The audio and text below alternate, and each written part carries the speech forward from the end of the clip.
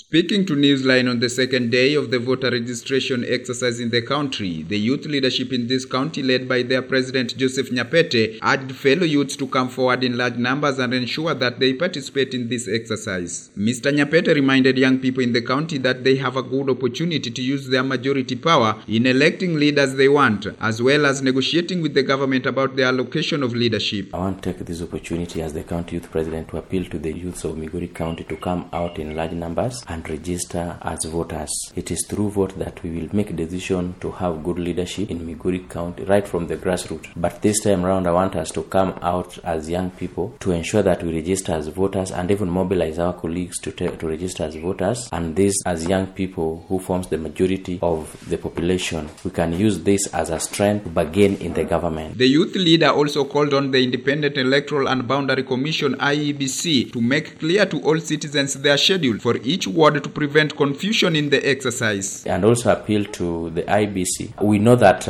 you've not employed everybody in all the polling stations. You've not covered all the polling stations across the county. So make the itinerary in terms of how the kits will be moving public to the people, so that we can know how the kits will be moving to avoid confusion, because members of public might feel tired if they go to a polling station and get that there are no clerks there. I appeal to the county coordinator for IBC to ensure that that timetable is public. In the first 2 days of the final phase of the voter registration exercise in the country before the general election, Migori County witnessed a small turnout. Reporting for KBC Newsline from Migori County, I'm Philip Miawa.